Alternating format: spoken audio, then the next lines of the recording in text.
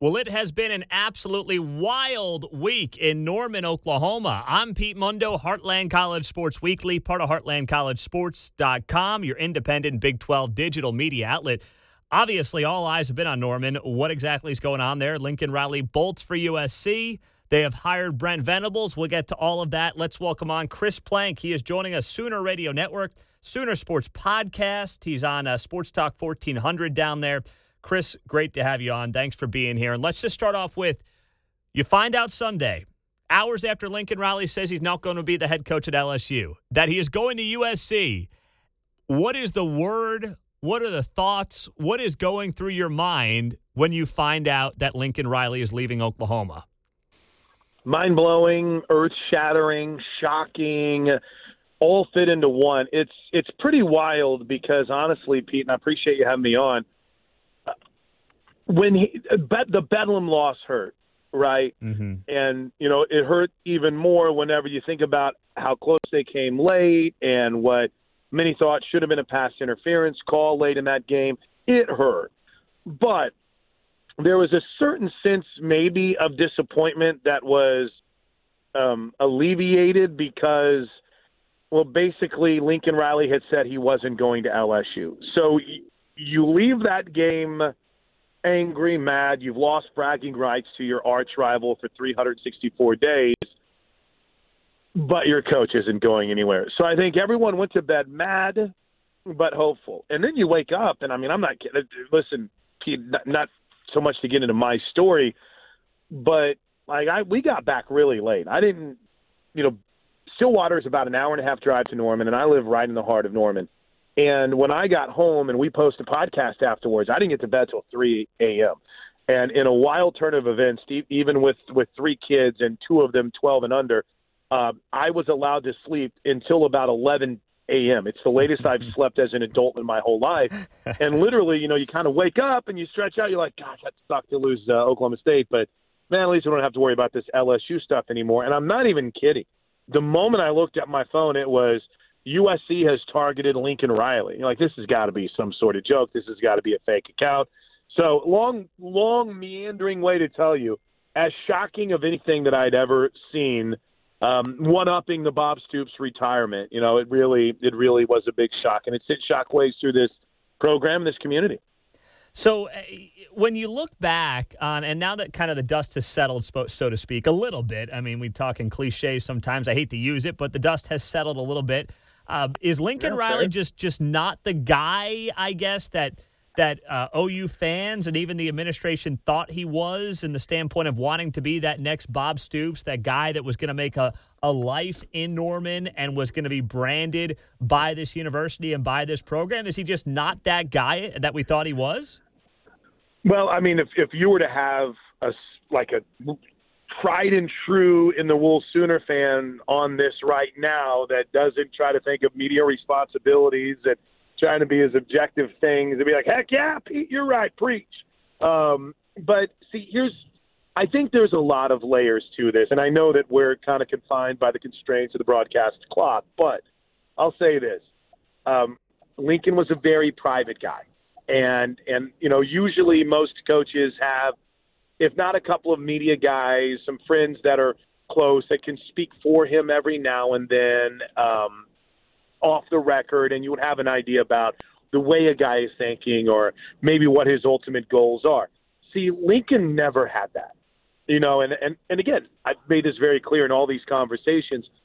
To me, that's not a knock on him, right? That's just not who he is. That's not who he's going to be at USC. Is that because he didn't want that guy in the media, or he just never cultivated that person? And there's the great debate. Does he not want it? Does he not cultivate it? I think it's a combination of both. I don't think he feels like he needs it. And he might be right.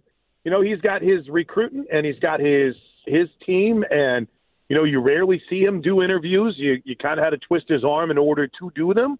And again, no problem with that. That's fine. So I think part of it is, Pete, we didn't really know him. Yeah. And I think in a lot of ways that was by design. Knew his wife, knew his kids. They're awesome. Didn't really know him. So you never really knew, hey, is this LSU thing legit? He had a press conference where he stood up in front of the media and said, oh, you guys know me. And I honestly kind of started looking around and thought, do we? do we really know Lincoln Riley? So I think that was part one. And part two, I take him at his word that he wanted to build something. And, he was handed the keys to a Ferrari. But, it was always a Ferrari that had been built by someone else. And sure, the Pete Carroll and the John Robinsons of the world are the John McKays of the world, storied lore for USC football. But this is more about the Clay Helton, the Lane Kiffin, and the Steve Sarkisian failures, right? I mean, you're diving into a place where you can be to USC what Bob Stoops was to Oklahoma, not being the guy that takes over for Bob Stoops and hasn't won a championship yet, right? So I think that those two things factored in. And then, of course, third, you're looking at a guy that was 9-0 and having to apologize for it this year. And I think that wore on him a bit. He understands the responsibilities and he gets it. But I think there became a point where maybe for him personally, he felt like he had ceilinged here. And maybe he realized that for the most part, this just wasn't going to get any easier with the move to the SEC. I don't know, but it's just there's a lot of things now looking back where you say, okay, well, maybe this makes a little bit more sense than we first thought. Yeah. We're now going to dive into Brent Venables and everything there with Chris Plank of Sooner Sports Network. But first, let me tell you about my friends at MyBookie.com. Bowl season is here. All right, we got the bowl season here, and we still got a lot of bets to place. All right, we nailed it on the Baylor plus 5.5 in that Big 12 championship game last week. And now we're getting ready for the bowl season. You still got the NFL in full swing. And MyBookie is doubling your deposit up to $1,000 with our promo code BIG12. That is BIG12. All right, so check them out. We place our bets there. People ask, hey, Pete, how can we help out the site? It's easy. Use our sponsors, and MyBookie is right at the top of the list. All our content is free. So all you got to do is use our sponsors, MyBookie.com, promo code BIG12. That's BIG12 for a 100% sign-up bonus with any deposit up to $1,000. Can't beat it. MyBookie.com, promo code BIG12. Well, Chris Plank's joining us. Let's now dive into Brent Venables, what this hire is about. I guess my first question on Brent Venables is his name surfaced over a week ago. What took so long? They weren't playing for an ACC title. Why did this thing take, it seems like, several more days than it needed to? Yeah, I think that Oklahoma was, and the term due diligence was used quite a bit yesterday. I think Oklahoma wanted to talk to a lot of people. I think there was interest in names like Dave Aranda. And I certainly think there was interest in names like Luke Fickell. Well, Brent Venables was the first call, and yes, you see decommitments and you see players in the transfer portal. It was more about getting this hire right and less about, fighting for probably some guys that were going to be gone regardless. And that might sound cold to some, but that's the reality of it. So I think Joe Castiglione, the Sooner athletic director, I think he understood the immediacy of it, but I also don't think he was going to be rushed. And if you're to believe some of the reports that are out there, and it's coming from some pretty credible people, apparently part of the reason, Pete, why they waited was the thought and hope that they were going to get to talk to Luke Fickell. And that never materialized. Either they had decided that there's nothing more they need to investigate, or Luke Fickell had said, listen, I'm very happy at Cincinnati. One of those things may have happened. So when that took place, I believe they did talk to Dave Aranda at some point, but I think once that they realized that they weren't even going to really get an audience with Luke Fickell, they realized, okay, enough of this charade. Let's go ahead and get our guy. And yeah, I know, I get that.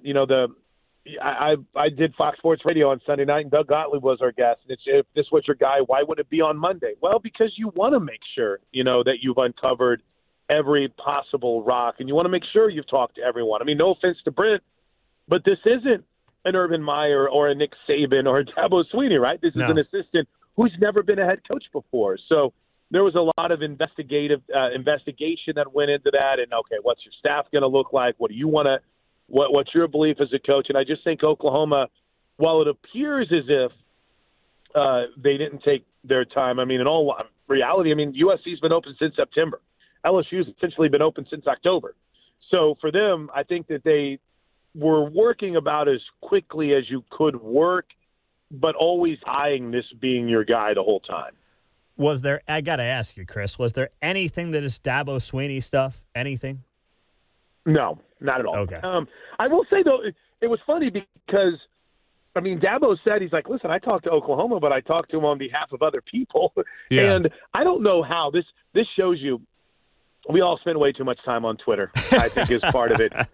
But, I mean, Drake shows up in Oklahoma City to go to a Thunder game, and I guess he's got some friends in Norman he was visiting, like Drake the rapper.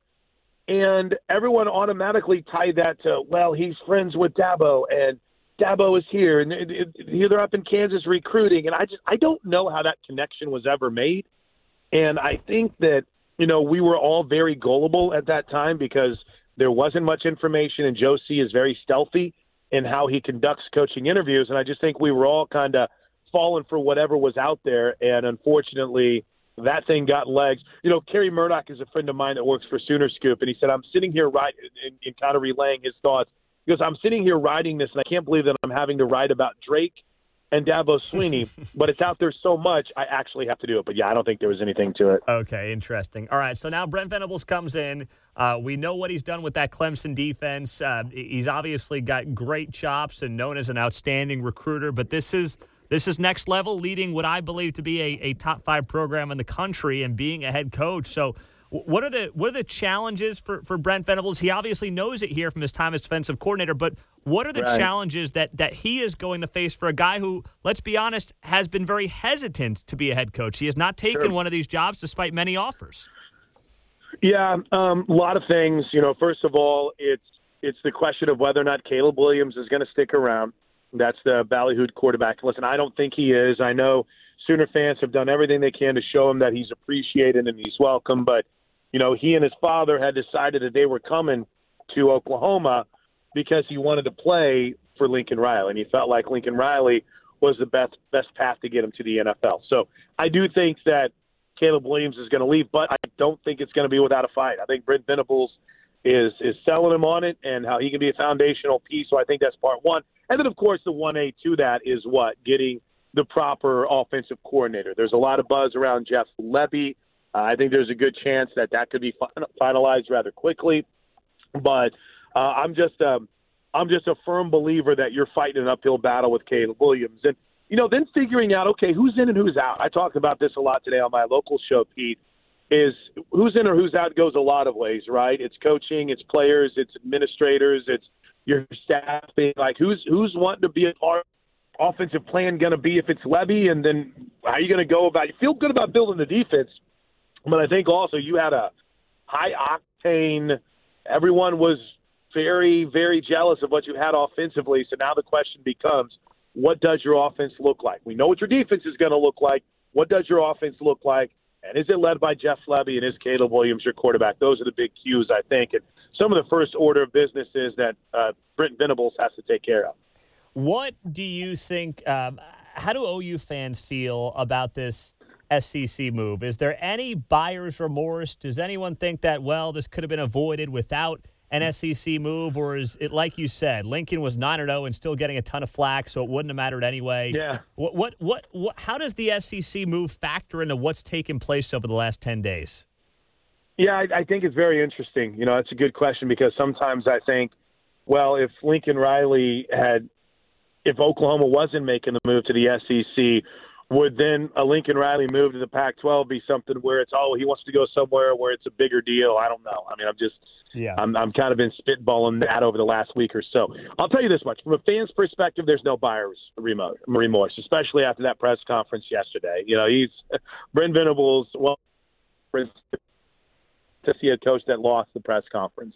And he won it in a big way with how he talked about what they're going to be offensively and what they're going to be defensively. So, yeah, I don't think there's remorse. Now, call me again in 3 years and we'll see. Mm-hmm. But at least from this perspective, there's articles that have been written, and you and I cover the Big 12 quite closely about, going to the SEC cost you Lincoln Riley. I don't know if that's necessarily the case. He might have been gone regardless, but at least for right now, as we sit here and have this conversation in early December in 2021, there's no buyer's remorse. There's just, in some people's mind, a guy that couldn't handle the heat, so he got out of the kitchen. Fascinating stuff. Can't wait to see what's next for Brent Venables. He is Chris Plank joining us here on the show. Chris, great to have you on, man. Thanks so much for the time. Pete, I appreciate you, man. I'm a big fan and just enjoy getting a chance to chop it up with you. Have a great day. You too. Love having Chris Plank on the show. Sooner Radio Network, Sooner Sports Podcast. Always good to talk to him and get the latest from Oklahoma.